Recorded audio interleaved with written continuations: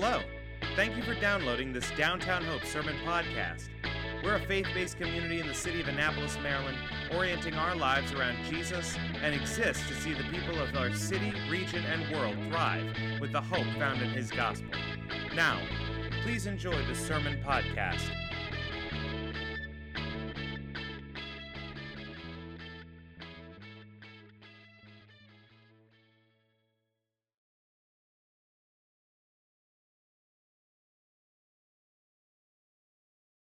Hey everyone, my name's Joey, as David said, and I have the incredible joy of serving Downtown Hope as lead pastor, and we have an incredible team of men and women across our church, our community leaders who are serving our body in this crazy time. We're so glad you're with us, whether you're tuning in from your living room or your laptop, whether this is your first time joining us, whether you're a member of our church family here in Annapolis. We're so thankful. Let us know that you tuned in here and reach out to us if we can help you connect into the life of our church in any way. We believe that this season in a COVID-impacted world is an incredible opportunity for Jesus, through the power of His Spirit, to do something in us that we all so deeply desire. It's the thing that these 3 weeks are about. It's the word transformation. It's so great to journey together. We're talking about transformation that comes from the gospel of Jesus Christ. It's a kind of change that happens, and maybe you're listening and you don't identify as a follower of Jesus. Maybe this is all new to you. We believe there is a lasting, substantial, real power for change in the human condition, and it's rooted in the person of Jesus and His love for us, demonstrated through the cross and the power of the resurrection. And this week, we experience transformation in every environment of our church. There's change happening all around us. But the thing we're talking about these 3 weeks is what it means for us as a church in this next season to gather together in small discipleship bands. We gather in here on Sundays online and in the field. We gather, as David said, in our communities through the week. And then within our communities, what we want to do is foster these discipleship bands. A discipleship band is 2 or 3 men, 2 or 3 women, meeting regularly, maybe weekly, every other week. We have a great little resource. There's a card. It has a wonderful little tree as a picture, a metaphor, and we want to be like the tree in Psalm chapter 1, a healthy tree bearing fruit in season, who's growing, who's continually being transformed by grace. And so we have this great resource. We want to encourage you to find a couple of friends within your community. If you can't find someone within your DH community, find someone that you know and love and start banding up together. And we're so excited to see what the Lord has for us in this next season. The last 2 weeks, we've talked about 2 things that happen in this process of transformation. 2 weeks ago, we talked about something that has to come off, and it's right here in verse 18 of 2 Corinthians 3. The veil has to come off. We have to, as it were, become naked and be honest about our condition, about our inconsistencies, about our sin, about our deepest struggles. And then, when the veil comes off, and when we're found to be vulnerable and naked, there's something that actually has to be put on. And David did such a wonderful job last week talking about the next section of this verse, that we all with unveiled face are beholding the glory of the Lord. The thing that has to come on is the glory of the Lord, or we have to behold His glory, His wonder, His beauty, His gospel in our lives. And as we meet together in these discipleship bands, just as a review, we're asking the question, what are the veils? What are the things in our lives that need to come off? What are the unhealthy behaviors? What are the sin patterns in our life? And then why are we acting out in those ways? We get down to the heart, down to the root. And then David last week said, and the thing we have to put on, the thing that treats our deepest sin, is the gospel. We have to behold the glory of God, all of His wonder, all of His power in our lives. And what that really does is it brings us to what we're going to talk about this morning, and that in the wake of putting off our veils and putting on the gospel, something amazing happens in our lives. So I want to just read the second part of 2 Corinthians 18 here, and then we're going to take the next few minutes to talk through it. As I just read, and we all, with unveiled face, beholding in the glory of the Lord, and here's what we're going to be talking about this morning, are being transformed into the same image from one degree of glory to another, for this comes from the Lord, who is the Spirit. And this is God's precious, active, living word for our lives. A few Years ago, my brother, who lives in another state, gave me a ring. He was really troubled on the phone call. He called me. He was struggling. I could tell it in his voice. He started to share a story with me about someone close to him who he really trusted. And he said, "Joey, this friend of mine had an affair. He slept with another man's wife. He was married. He had kids, and I just don't know how this happened." That's what he said to me. "I don't know how this happened. How, Joey, did this unfold? How did this happen? How I trusted this guy. I thought I knew this guy. I thought I knew his story. He was an influence in my life. I held him high on a pedestal. I looked up to him. And then this came out." And my brother was totally heartbroken. He said, "Well, how did this, Joey, help me make sense of this. How did this happen?" And I said to my brother, I said, "Listen, this is really hard. I'm really sorry this happened. It's really sad, but what you have to understand is this didn't just happen when the event of the affair occurred. It didn't happen a week before that. It didn't happen a month before that. It didn't even happen a year before that, or probably didn't even happen when he first met that woman. I don't know the situation, but likely what happened with this friend of my brother's is probably when he was younger, at some point in his late teens or early 20s, he probably was in a situation where he started to be tempted. He probably started to be attracted to somebody else's girlfriend, or he started to struggle in some way. And in that moment, what he may not have had, what he likely didn't have, was a couple of brothers, a couple of friends in his life who were walking with him, who were asking him the questions, a safe space where he could share, where the veil could come down, where his friends could say, "Listen, thanks for sharing that temptation you're facing. We love you. We're with you. Jesus loves you. That's the truth of who you are in him, is you are forgiven. You're accepted by him. He's the one who can meet the deepest desire in your heart for relationship. You don't have to look elsewhere." They could have walked with him and loved him and spoken the gospel into his life. And then the next week they could have met again and they could have said, "How's that going? Talk to me. What's happening?"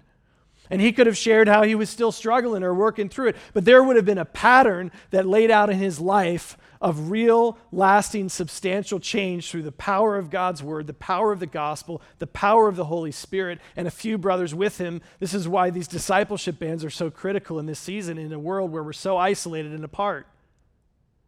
And some of us are in this place right now. You're looking at your job situation. You're like, "How did I get here? This is horrible. I'm so discouraged." Some of us are looking at a broken relationship in front of us. We're like, "How did I get here? I can't believe I can't believe I'm here." Some of us in our relationship with our father, or our mother, or our sons, or our daughters, we're like, "How did it get so bad? How did this brokenness come upon us at this time?" Some of you are looking at your marriage right now, and you're saying, we are in a really hard place. What happened? Because it felt like just the other day we were married, but now we feel so distant. Our marriage is totally plateaued. Some of us are in this place mentally or emotionally or physically where there's so much unhealth in our life. And some of us in our walk with Christ are just apathetic. And it's like, where is the vigor? Where is the energy? Where is the passion? And we are just stuck. We're like, "How did we get here?" Some of us are struggling with an addiction no one knows about. And we're suffering through it. We're like, "Man, I don't know how I got here." But the incredible news this morning is that even in our darkest moments, even in our most desperate places, even when all hope seems lost and you're like, "That train could never turn around. There's not a chance this person could change." Even when the pattern has existed for years and is so prevalent, there is something that the truth of the gospel says. There is something that can happen in you. And it's what we discover in the third part of this verse. In the wake of the veil coming off, in the wake of the gospel being put on, we find this in this simple phrase. We, Paul writes, are being transformed. We're being changed. We're being changed from the inside out. We're being changed. And this is incredible news that we just want to take the next few minutes to walk through. This is from the Greek word transformed, is from the Greek metamorpho. It means to change into another form, to transform, to transfigure. It's the same language used when Jesus was transfigured on the mountain. It is a moment of change that God does in our lives when we come into the new life in Christ. Being a Christian isn't just going to church and doing religious activity. Being a Christian is what happens to you when the core identity of who you are changes. When the Spirit of God fills you, you become, the big theological word is regenerate. You come into a new life and you are changed forever in the eyes of God. You're made righteous. He gives you his righteousness. You're no longer guilty of your sin. You are, as we've been singing, set free. And that change happens. That's salvation in the moment, but the scripture teaches about salvation that continually works out in us. Another word for that is sanctification. And so this transformation happens in a moment, but it happens over time. It's an ongoing process. And that's what this verse is about, that ongoing process. And there's three things in this one verse, in this last part of this verse, that we discover about the process of transformation. First, there's a reclamation. There's something that is reclaimed. There is a purpose to the transformation, something that's reclaimed. Secondly, there's an invigoration. There is a power that we find in this verse that's given for the change or for the transformation. And then finally, there's a progression to the change, which is incrementation. So first, the purpose of change, reclamation. And we find the purpose of why God transforms us right after he says the phrase, we are being transformed, what? Into the same image. Into the same image. This is the word in Greek where we get the word icon. What is this image that Paul is talking about? The Greek, it's an image, a figure, a likeness. Another way to translate it is to say, we are becoming more and more like him. And so there we find the image. The image that we are being transformed into is the image of God. God, in this process of transformation, is actually reclaiming his image in us. He's restoring the God image into his recreated, restored children. This is the image that God put into us at creation. We find that in Genesis chapter 1. And it is the image that was lost in our first parents' rebellion in the garden. That's Genesis chapter 3. And so the entire story of Scripture, in a way, is the story of God returning us into his image, the image to what he intended us to be at creation. And by the way, just as a side note, this is called the Imago Dei theologically. This is a really important idea. And this is why, especially in the world we find ourselves in, whenever we see a human being who bears the image of God being violated, we have a call as followers of Jesus to speak up about it. That's why when an African-American brother or sister is discriminated against for the color of their skin, we are called as Christians to speak up against that. That's why when we find a youth who's being neglected and looked down upon because of his age or her age, we come to their side. That's why when we see a child neglected, an orphan, we come to their aid. That's why when maybe we see a woman who's not being heard because of her sex, we listen. That's why when we find an elderly person who's being pushed to the side, we care. That's why when we hear of an unborn child that is going to be aborted, the plan is for the child to be aborted, in compassion, we appeal. That's why when we find a sojourner in our land, a brother or sister from another country who is hungry, we bring food to them. And it's been an incredible season through COVID to be able to serve many of our friends from the Hispanic community and bring them food through some of the pantries. It's why when a person is not given basic human rights, we talk about it. It's why when the systems in our government and in our world perpetuate injustice, we call for change. That's not a political statement. That's what we're called to do as followers of Jesus in the world. And this reclamation of God's image is needed in all of us because all of us are profoundly broken and all of us are sinners to the core. And so how do we know, here's the question, how do we know this reclamation of this image of God is happening in us. How can we actually see that? Is this just theoretical? How can we tangibly measure this kind of transformation? And it's amazing. We find out what this image is in 2 Corinthians 4:6. We find, for God who said, let the light shine out of darkness. Remember, this is a throwback to creation. This is so much a part of what Paul's getting at here. He says, the same God who said, let the light shine out of darkness has shone in our hearts to give the light of the knowledge of the glory of God in the face of Jesus Christ. And so the basic transformation that happens to us is that God's image is restored in us as we reflect Jesus. And that's the purpose of our transformation, is that we would reflect the glory and the beauty and the wonder of God. He's restoring his image into you and into me to cause us to be more like Jesus. And we know who Jesus was because we can read the Gospels and we can see a picture of his life. And we can say, are our lives being transformed and shaped like Jesus? But this begs a question. And this is our second point, our second observation.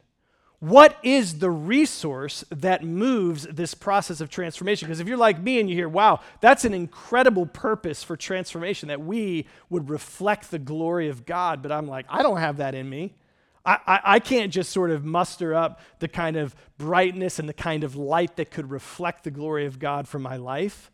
And so secondly, we find in the last part of this verse, there is an invigoration, or there is a power that is given for change. First, there's a reclamation, and secondly, there's an invigoration. And we find that in the last part, Paul writes, for this process of transformation comes from the Lord who is the Spirit. And this is so important that we as a church get our head and our heart wrapped around this. The Holy Spirit is not some kind of essence or abstract theological concept. The Holy Spirit is a person, the third person of the Trinity, who is powerfully working in and among the bride of Christ, in and among you and me and us as a church. He is moving, he is prompting, he is giving strength, he is giving power, he is giving endurance, he is giving gifts, he is bearing fruit, he is restoring, and yes, according to this verse, he is transforming our lives. There is a power that is not inside of us. It comes from outside of us into us. It wells up in us. It's the power of the Holy Spirit. I love how John 16:7 says it. Jesus says, the Spirit will come to help you. John 14:6, he'll come to advocate for you. And then I love the example of this in Acts 16:7. The Holy Spirit, as Paul and the first Christians were actually thwarted from where they wanted to go because the Spirit of Jesus told them they couldn't go there. In fact, the whole book of Acts is a story of the Spirit of Jesus, the Holy Spirit, leading and guiding his people. He's continually leading and prompting the first Christians, and he continues to do that with us on the adventures that he has us on. And so how does the Holy Spirit work? How does the Holy Spirit work in our lives? And there's a thousand answers to that question, but let me just share from my experience and from Scripture some of the patterns that we see. The thing that the Holy Spirit will do is he will deposit a directive in us first. So he will bring to our imagination, to our mind, and an intention in our heart, an inkling about the next step we should take. It always is in line with Scripture. Sometimes he uses the Scripture directly. Sometimes he uses an experience. Sometimes he uses prayer. Sometimes he uses a brother or sister. And the Spirit of God gives us a directive. And it's like, look, here's an area of your life that needs to change. Secondly, what he does, though, is he gives us the power to act. He gives us the strength. It's not something we can always see. But he puts a power in us to be able to act upon the directive that he gave. And then lastly, there is something that's critical, and that is that we have to take action. That is, we obey based on his directive through his power. Okay, this is Philippians 2:13. For it is God who works in you to will and to act in order to fulfill his good purpose. Okay, let me just tell you a little story of how this played out in my life over the last couple of weeks. I picked my daughter up from, I think she was serving at one of our pantries. We're driving home. She has a ton of summer school homework to do. She's feeling a little overwhelmed, a little stressed. We pull up to a stoplight in Annapolis, and there is a woman who's begging for food. And I see Sophia just looking at her. You could see there was a new directive going on. I mean, she didn't say anything in the moment, but I could discern the Spirit of God is gripping my daughter's heart here and moving her.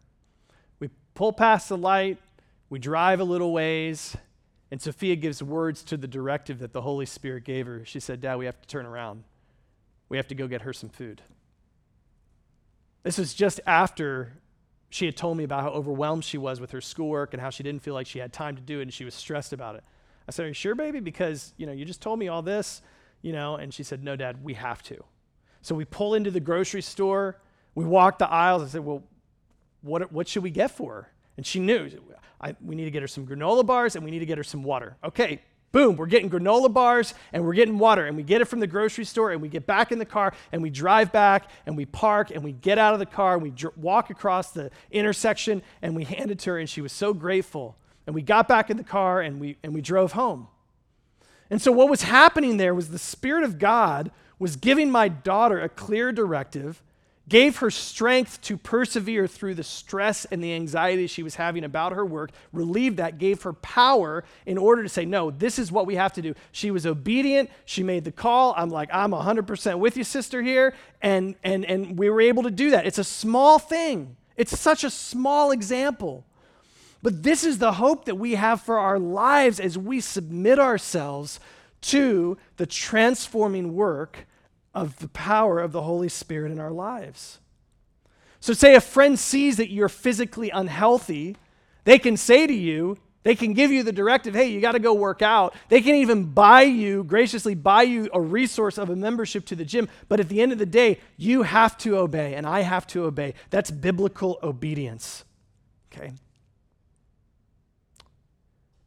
Biblical obedience is not doing something for God to get something from him or to appease him, but doing something because of him, because he is that glorious, because he is that wonderful, and in response to his restorative work in us. That is why we obey. And the most amazing thing is that the progression or the mapping or the trajectory of this transformation process is so deceptively simple. And this brings us to our final observation. There is a reclamation of the image of God in us. There is an invigoration of the power of the Holy Spirit who gives us directives, gives us strength and power, and calls us to obedience, to take action. And then there is what that process actually looks like. What that mapping looks like. What is that progression of change? And we find it right here. It's the most encouraging words for me in this entire passage. We're being transformed into the same image. And here's the progression. From one degree of glory to another. Literally, from glory to glory. It is the sense that as followers of Jesus, we are by one degree at a time getting brighter and brighter in what God is doing in our lives, through our lives. This is an incremental change, and this means that the step of obedience that we take is not a leap to the other end of the room. It's just one step.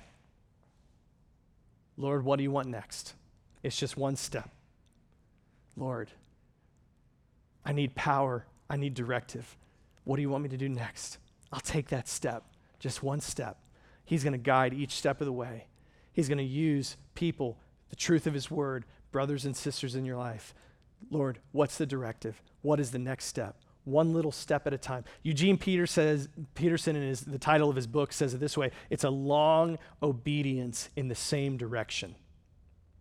In Dallas Willard's book, The Divine Conspiracy, he opens up the book and he talks about Michael Jordan. And if you know Michael Jordan, the reason why Michael Jordan is not because he woke up one day and could slam dunk and stick his tongue out and be the most exceptional athlete of our time.